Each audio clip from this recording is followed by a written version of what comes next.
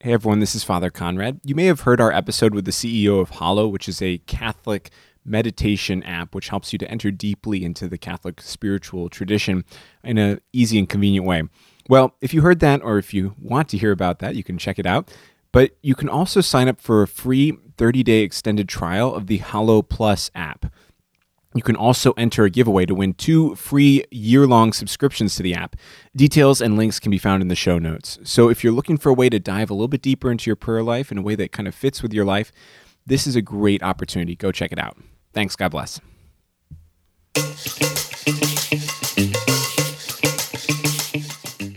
Social justice. I've heard about that, right? Hello and welcome to Catholic Bites, a podcast for busy Catholics. This is Father Conrad, and I have with me in the studio Father Rich Miserandino. Father Rich, welcome back to Catholic Bites. Thank you. It's good to be back, and thanks for having me. It's great to be here. Good. Well, I mean, we're visiting your place, so... Yeah. So it feels very at home, very familiar. This studio looks a lot like my dining room.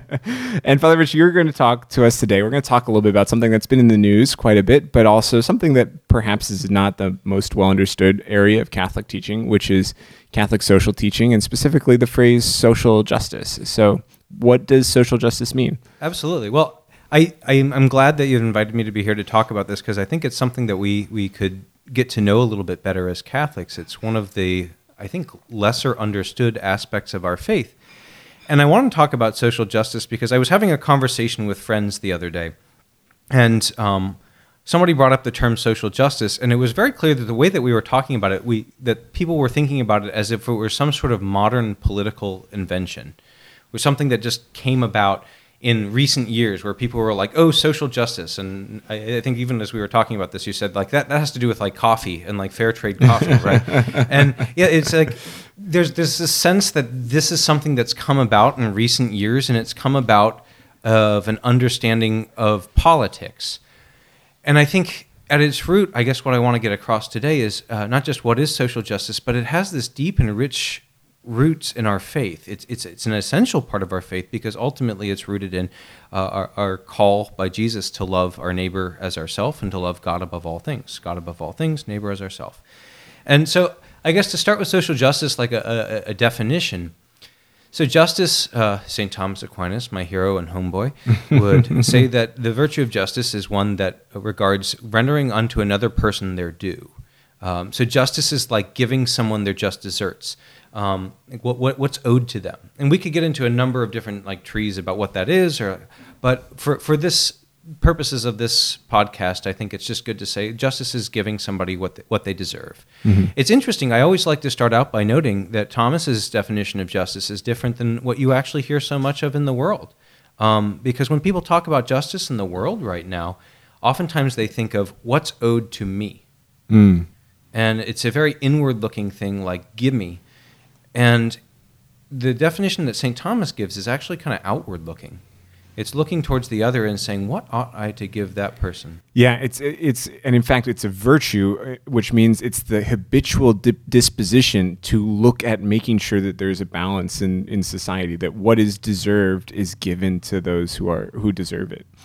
Yeah, absolutely. And so there's this interior disposition, this habit, this virtue, that we want to habitually, because we've been doing it and we've been practicing that virtue, and we're elevated by grace to do it. We look in a Christian sense and we say, okay, what can I give to this person? What ought to I give to this person in love and charity? And oftentimes even in mercy. And so social justice is just this conception of justice. And when we start to expand it, we realize that as human beings, we're really called to live in a society. Mm-hmm. We're creatures that live together. And we even have that, like Jesus, there's a reason Jesus founded a church and not just like atomized believers. We're meant to live together and to love each other in the charity of God. And I think that social justice is the recognition that, okay, when we're talking about rendering unto the other their due, it certainly pertains to individuals. But our society is made up of so many more layers that go beyond individuals. So, for instance, we sit here and I look out the window and I see our beloved St. Bernadette School.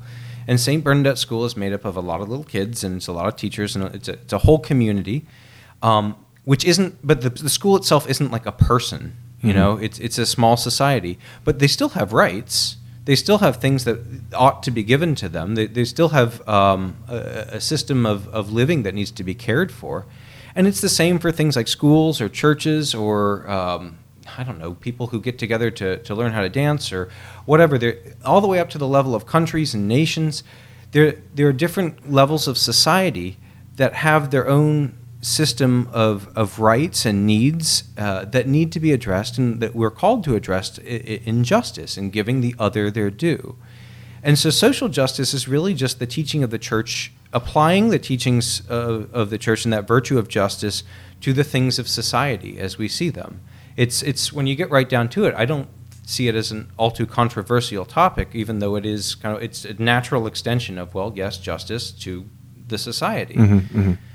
And it's actually a bedrock teaching of the Catholic Church. It's been around since Jesus, because Jesus does exhort us to love our neighbor as ourselves. And I think the roots of it, like I was saying earlier, one of the things that's quite interesting is when you talk to people about social justice, again, they think it's a political cause or it's something.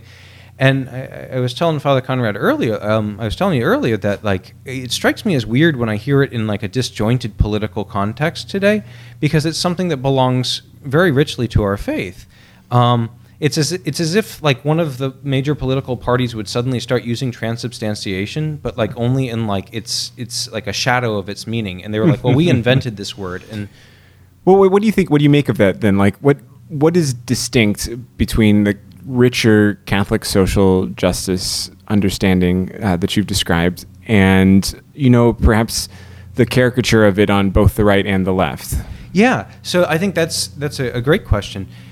I would say that the Catholic Church has the perspective of grace and the perspective of seeing the whole human person and that human person as they flourish in the grace of God. So we see the complete picture of not only who is the human person supposed to be, but who is what the society of heaven is supposed to look like. So that's our end goal. And what the society of the church is supposed to look like. And that's our end goal for here and now as we're wayfarers. And so the church has this comprehensive perspective and is therefore able to order all of the other pieces of social justice. And there's, for instance, you'll hear words, and I'd like to talk about this more on another time, like solidarity or subsidiarity or respect for human life, or a living wage, or all of these different things are pieces of social justice. They're all pieces of rendering unto another their due. But the church sees how they all fit together in a coherent thing without neglecting any one. I would say that where modern political movements err is that kind of necessity they forced God out of the equation. And thus, because they've removed God and grace from the equation, they've really removed the end of the human person, the thriving of the human person from that. And so the topic becomes very atomized. It becomes very divided. And it's kind of like the original definition of the word heresy. Heresy means to choose. And so people pick and choose what aspects of the larger network of social justice that they happen to that happens to fit. And then they say, well, this is a social justice cause. And then other people sort of react against that and say, well, that social justice cause is only your political position or whatever, and they reject it wholeheartedly. And so I think that what you see on the right and left, the distortions that are there, and there's different ones in either, but what you see sort of overall is the divorce of social justice from its context and who the church knows is the truth of the human person and who the church knows is a person made in the image and likeness of God. Yeah, I was going to say that. I think that's really the key. The church has a richer understanding of the human person and the destiny of the human person and the dignity of the human person. And modern political and economic movements tend to dumb down or rationalize away those aspects. And so, a Marxist version of social justice only takes into consideration material economic man, which isn't the whole picture of the human person. That we really have to consider the spiritual side if a human being is going to thrive, regardless of your religion. And likewise, modern laissez-faire capitalism, which does the exact same thing, just in a different way, and leads to the denigration of the material side of things as well. So there's this taking the richness and the fullness of what a human being is and understanding justice based on that context, that what's due to man is not only economic goods, but also the opportunity for spiritual thriving and the social context for spiritual thriving, along with economic thriving. But stripping that away, you just get half of a picture or a quarter of a picture, which doesn't end up satisfying the demands of justice. Yeah, absolutely. You get, I guess C.S. Lewis would call it men without chests. Mm-hmm. You know, you get like, or like, I love Brideshead Revisited has this character Rex Mottram in it, Mm-hmm. and it's like he's a small piece of a man inhabiting like a full man's body. You know, I think is how Evelyn Waugh puts it. But I think about that a lot for like the vision of man that's offered. I'm glad that you mentioned that sort of, you know, laissez-faire capitalism and Marxism, because it's very interesting. One of the pivotal documents for social justice is Rerum Novarum, written by one of my favorite popes, Pope Leo XIII, who is a complete baller. Can I say that? Yeah. Yes, you can. You can say that. And he was awesome. Like when you look at the life of Leo XIII, he did some pretty amazing things. One of my favorites is he met with two saints, Saint Francis Xavier Cabrini and Elizabeth Ann Seton, in the same year, and like both gave them like radical spiritual advice that set them off on a different course to the United States and changed the face of our nation. So, like Leo XIII. He also was one of these guys. He got elected when he was really old because they figured he wouldn't last long, and then he was like the second longest reigning pope. Yeah, I mean, I love him. I love him for so many things. But so he wrote this encyclical, Rerum Novarum, and in this encyclical, he talks about exactly that. He has, from the Catholic perspective, from that perspective of the integrated human person made in the image and likeness of God and like bound for heaven. Mm-hmm. Like in that perspective of the fullness of who we are and the society that best sort of contributes to that. He writes on this topic of social justice, and he has some criticisms for Marxists, and he has some criticism for like unfettered capitalists as well. And if you think about it, in the world at that time, it was kind of like the Industrial Revolution, and you were looking at some pretty squalid and the church is the advocate of the poor. The church is standing up for like the average man and saying, well, hold on, if you like, and really in certain parts of the document, the Pope is saying, well, how in the world can people have time to flourish in God if they're working in a mill for like 20 hours a day? Like they go to work and then they crash and they go to sleep and then they come back, and like, how is that a life worth living? You know, and how does that even give them an opportunity to thrive? And I think you noted so well, like both of those systems, like the system of Marxism and the system of sort of this unfettered capitalism, they both contribute to sort of the beating down and the isolation of man from that end in God. Well, I guess Rerum Novarum would be a good recommendation then for people if there's something they want to read about authentic Catholic social teaching. Also, the Catechism has a great options. And I think we have other great podcasts back in the archives about some of those topics, and we'll also bring them out again, I think, in future episodes. So, Father Rich, thank you for getting us started down this path and for having a nice discussion about the reality of social justice, that it's a truly Catholic thing, and it's not something that should be put in scare quotes or something like that, but that we should embrace the fullness of it and what it means. Thank you, everyone, also for listening. If you'd like to get more Catholic podcasts, you can find us at CatholicBitesPodcast.com, or you can find us on Apple Podcasts. Just search for Catholic Bites, and Bites is spelled with a Y because we like to.